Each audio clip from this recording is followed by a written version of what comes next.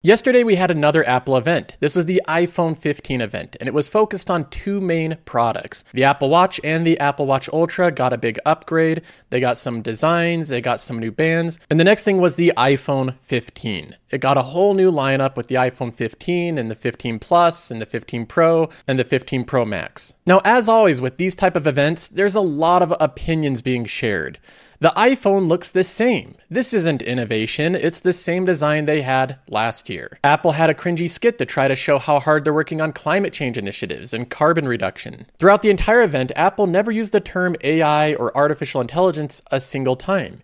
Is Apple an AI company, or are they completely missing the mark here? Tim Cook's pants don't fit well. They're all bunched up at the feet. One of the opinions trending on Twitter right now is that Apple is so uninnovative that they're now more like Costco. They're not coming up with anything new altogether. So what we're going to be doing is looking at this event. I'll be doing a quick recap of it and highlighting what I think is the most important way of looking at this company from an investor's perspective. And then on the subject of Apple and Apple stock in particular, I'm going to be highlighting a specific Reddit post and responding to this post. This is of an individual asking for advice about Apple stock. And this highlights the attitudes of a lot of investors you're investing alongside. And then finally, we got a report today that inflation ticked upwards slightly.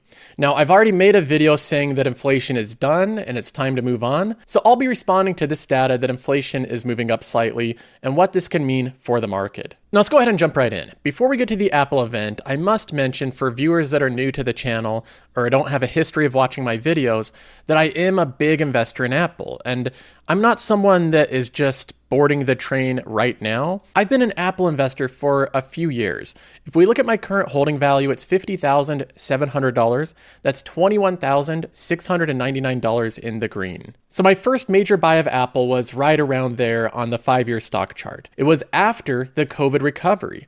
And I remember hearing a lot of people saying at this point in time that this was a bad buy. They're saying, Joseph, you're buying Apple at the peak, the highest it's ever traded throughout all of history. You're buying on the top. You're buying on the high. But at the time, I thought that Apple was exploding in popularity. COVID gave consumers a lot of money to spend on devices. It was enhancing Apple's install base. They were selling more services than ever, and they were releasing new products that I thought a lot of people would like.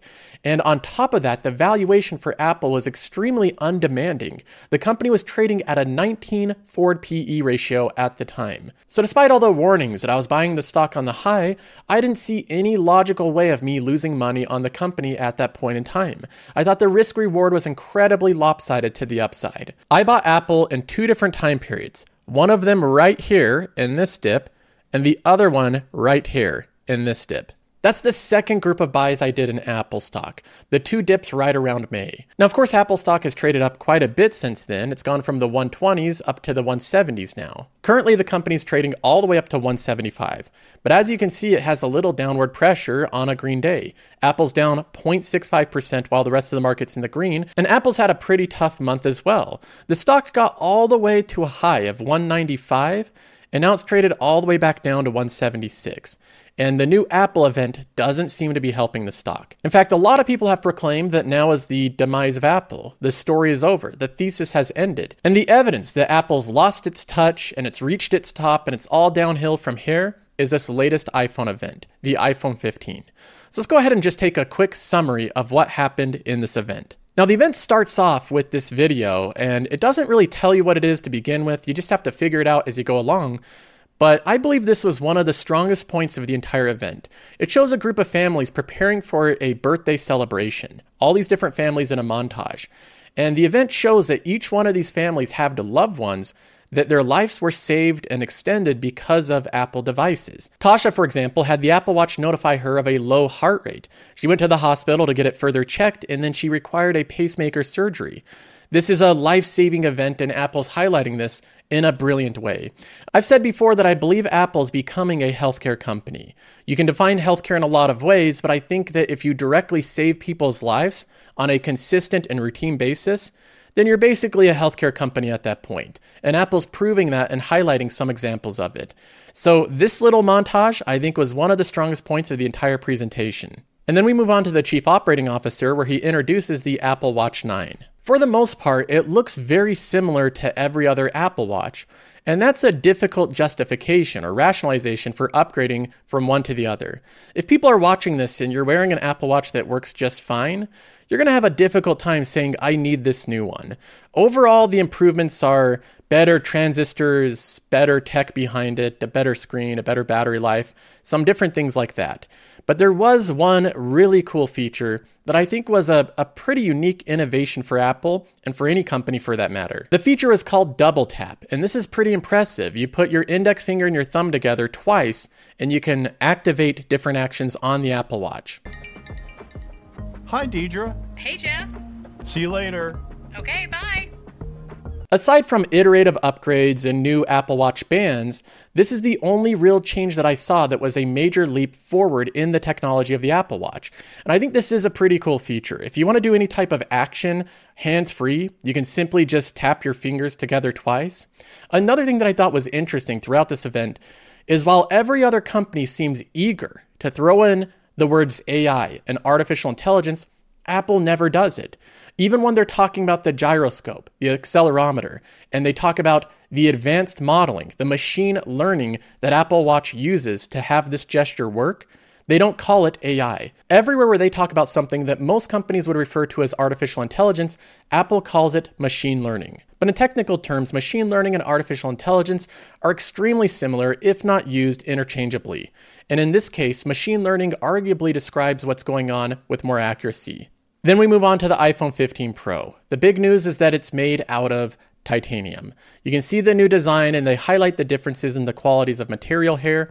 So we have overall a material upgrade, which also makes it look a little bit different. The biggest criticism at this point is that the design looks the same as the previous year. They line it up and show the different phones, and the big reaction here, I believe from most people, is that this is just another iPhone. There's nothing super unique about it. And I think this is the tough situation that Apple's in. They've already had the phone get to a point where it's so good, and the design of it's so good, that they don't want to dramatically change it. Apple doesn't want to change it to do a flip phone or a star-shaped phone. They're going to make their rectangular-shaped phones. For the most part, the design's going to look similar to every previous design. The iterations, of course, change from year to year. Apple upgraded the materials it's made out of, the screen that it's made out of, the processor, the battery, the charging port, the camera, and the software. Almost every part of the phone is upgraded from the previous year. It's objectively better, but even so, it still looks mostly the same. So you look at the iPhone and you say that this is basically the same as it was last year. So the Apple event overall felt a little underwhelming. That is the most common word used to describe it from investors that were observing this event. And especially if you look on Twitter, a lot of people are describing the event as not only underwhelming, but a bad sign for Apple. We have viral posts like this from Farzad that says Apple is the perfect example of what happens to companies that lose a sense of urgency and begin prioritizing. This episode is brought to you by Shopify. Forget the frustration of picking commerce platforms when you switch your business to Shopify, the global commerce platform that supercharges your selling wherever you sell. With Shopify, you'll harness the same intuitive features, trusted apps, and powerful analytics used by the world's leading brands. Sign up today for your $1 per month trial period at shopify.com/tech, all lowercase. That's shopify.com/tech. The bottom line to please investors. They still make good stuff, and they'll be around forever, but the magic is completely gone. They're no different than Costco. So Apple's now Costco, and this has hundreds of comments and 4,000 likes. And it's not just commentators on Twitter, Wall Street also isn't excited. Quote, we see a September event as a modest negative for Apple, given a lack of expected price increases for the Pro model, features that lack compelling motivation for consumers to upgrade, and modestly less aggressive promotions from carriers. Evercore ISI analyst said, quote, investors typically go into this event with relatively low expectations, given it has been a long time since we've seen a major change in the iPhone design or functionality. But investors were hoping to see a $100 bump to the cost of the Pro, which would have helped offset any potential headwinds from Huawei's Mate 60 Pro launch. So they kept their price target, but they called September mildly disappointing. Overall, aside from Dan Ives, most analysts weren't impressed. They didn't move their price targets up, they either moved them down or kept them the same. So overall, investors believe the Apple event was underwhelming, mildly disappointing. Now, my initial gut reaction as an investor in Apple and someone that's done really well with this company in the past is to say that you're all wrong, and to go in and to start nitpicking other people's arguments, to go into the analysts and highlight where they got things wrong. But instead I decided to consider their arguments. What if they're right? What if Apple really is a washed-up company that's not coming out with anything revolutionary anymore? What if Razad's right? What if Apple is no different than Costco? That's an interesting question to me. This was proposed as something negative for Apple. Judging by the comments, 99% of the people that read this thought this was a negative for Apple. Now, you know me, I'm a fan of Costco. In my portfolio, under the consumer category, I only own one company that's in retail. That company is Costco. And I've talked glowingly about this company many times in the past. In fact, I've spoken so boldly about Costco to call it the greatest company in the world. And I said that non-ironically. I think Costco is, if not the best, one of the best companies in the world. Costco is also a company that I've stood by my words. I've invested in this company since the very beginning with Apple, since 2018, and have only ever added to this position. Costco is now a $48,000 position, nearly as big as Apple, with $11,600 in gains. Costco's done so well over the past 5 years that it's tripled the performance of the S&P 500. So going back to the comparison of Apple being, quote, no different than Costco, and the magic being completely gone, this is used in more of an insulting way for Apple, but to me, this is actually a bit of a positive. The fact that Apple is now being accurately compared to one of the most reliable consumer defensive companies in the world, and one that has largely outperformed the market for decade after decade, with incredibly resilient economics, is a positive, not a negative. And I think it's ironic that I consider Apple to be one of the greatest companies in the world, and the people that are criticizing Apple are now comparing it to another company that I believe is one of the greatest companies in the world. When we further consider the idea of Apple being like Costco, it reminds me of another subject entirely. That is the subject of Warren Buffett's buy of Apple. Warren Buffett bought around $30 billion worth of Apple. The performance on that $30 billion has around 5x. It's been an incredible outperformer, and the best purchase that Buffett has done in his career over the past 20 years. He doesn't consider this a timely trade. He considers it partnering with a company that's now a part of Berkshire. He is the largest holder of Apple aside from Vanguard and BlackRock. And here's what Buffett said about Apple in the most recent Berkshire Hathaway meeting. They're good businesses. And to think that our criteria for Apple is different than the other businesses we own. It just happens to be a better business than any we own. Buffett says Apple happens to be a better business than any other business we own. That wasn't a misstep. He didn't accidentally say that. He says that he's judging Apple alongside every other investment he's ever made, and Apple is a better company than the rest of them. Buffett calling Apple a better company than any other one that he owns is astounding when you consider the quality of company in his portfolio. He holds companies like American Express, Visa, and MasterCard. He owns monopolistic duopolies like Moody's Corporation. He owns energy companies that have been around for decades. He owns Coca-Cola. But Apple, according to Buffett, is better than the rest. So there seems to be a massive disconnect here between Buffett and most retail investors, at least the popular ones online. Buffett's saying that Apple's the best business of any one that he owns. He has it as 51% of his portfolio, and retail investors are saying that Apple's at the top and the company's struggling. So why is Buffett so attracted to Apple stock? Why does he like this company so much? There's all the normal fundamentals we could look at. Apple has a history of revenue growth and free cash flow, massive positive economics, good earnings growth over long periods of time. It pays a growing dividend. It has a very strong balance sheet. He loves the share buybacks. We already know all of these great characteristics of Apple. This is one of the most studied stocks in the world. So I think there's something else that attracts Buffett to Apple stock. Let's rewind time all the way back to 1995. This is Berkshire Hathaway's shareholder letter, and this was before Warren Buffett had any idea of owning Apple stock. Again, 1995 is when this was written. He owned Apple stock in 2016, so over a decade later. But even so, this has a lot of the investing fundamentals and lessons that Warren Buffett's trying to teach other investors. Buffett's highlighting the story of R.C. Willey and the amazing success that is. And he has a couple notes on the retailing business. He says, retailing is a tough business. During my investment career, I've watched a large number of retailers enjoy terrific growth and superb returns on equity for a period, and then suddenly nosedive, often all the way into bankruptcy. This shooting star phenomenon is far more common in retailing than it is in manufacturing or service businesses. In part, this is because a retailer must stay smart. day after day. Your competitor is always copying and then topping whatever you do. Shoppers are meanwhile beckoned in every conceivable way to try a stream of new merchants.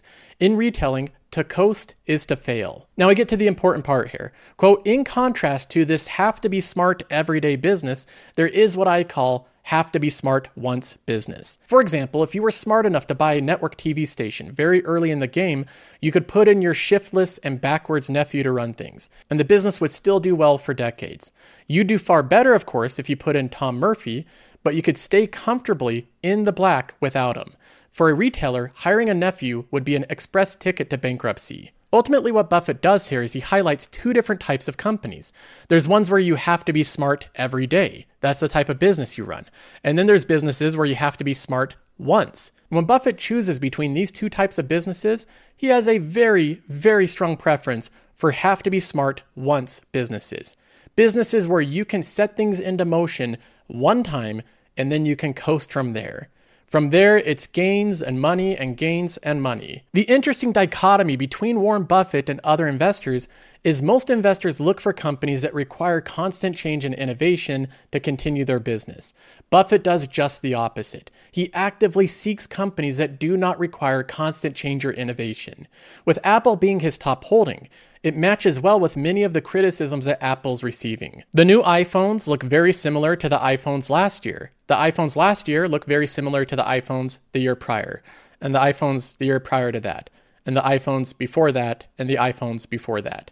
Apple has done the same thing every single year for over a decade now, and it all started with one brilliant innovation.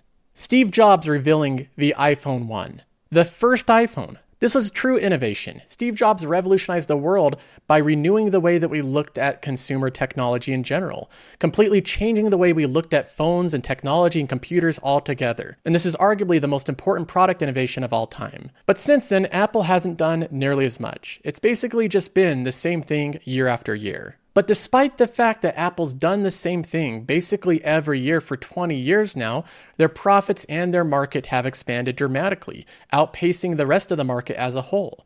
Apple has essentially turned into a have-to-be-smart once business. The one time they were smart was with the iPhone 1. Every other iteration of that is a spawn off of the iPhone 1's success. That was the single greatest innovation Apple's ever done, and nearly all of their economic gains can be attributed to that single innovation. Apple's not a business that has to be smart every single day. In fact, Apple can act foolishly in a lot of different ways and still have a pretty good business. So while most investors are fixated on what the latest feature is or the latest specs of the latest camera, I believe Buffett is more inclined to focus on the predictability of the company. If Apple can continue to come out with the relatively same product and simple iterative upgrades, but continue to generate the type of economics they have historically, that is a very good business. So overall, when I look at Apple, I agree with Buffett in investing in companies that are have-to-be-smart once companies.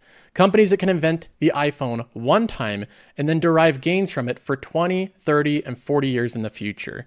Making that one critical decision and then creating a moat around it is what Apple's done. And this company should derive gains and economic benefit for decades to come. Now moving on, I wanted to highlight this Reddit post because I think this really shows the quality of investor you find on different investing forums like Reddit. We have here the post title, I bought Apple at its height and I now regret it. This individual says, I bought Apple stock at $195.60 per share this year. Literally 1 minute after I bought it, it crashed back to around $184. Now it's $176, and I don't know what to do. The bulk of my active portfolio is Apple. My salary is very low, and it takes me a while to save up $4,000. Tim Cook just permanently destroyed $500 plus of my hard-earned salary. Even if Apple rises back up again, the likelihood it will rise significantly above $200 is really rare, and it will probably take 2+ years. Remember, I bought 18 shares of Apple at $195.60. Should I just cut my losses? I should just sell all my Apple and use it to buy the QQQ or something else? That's the post.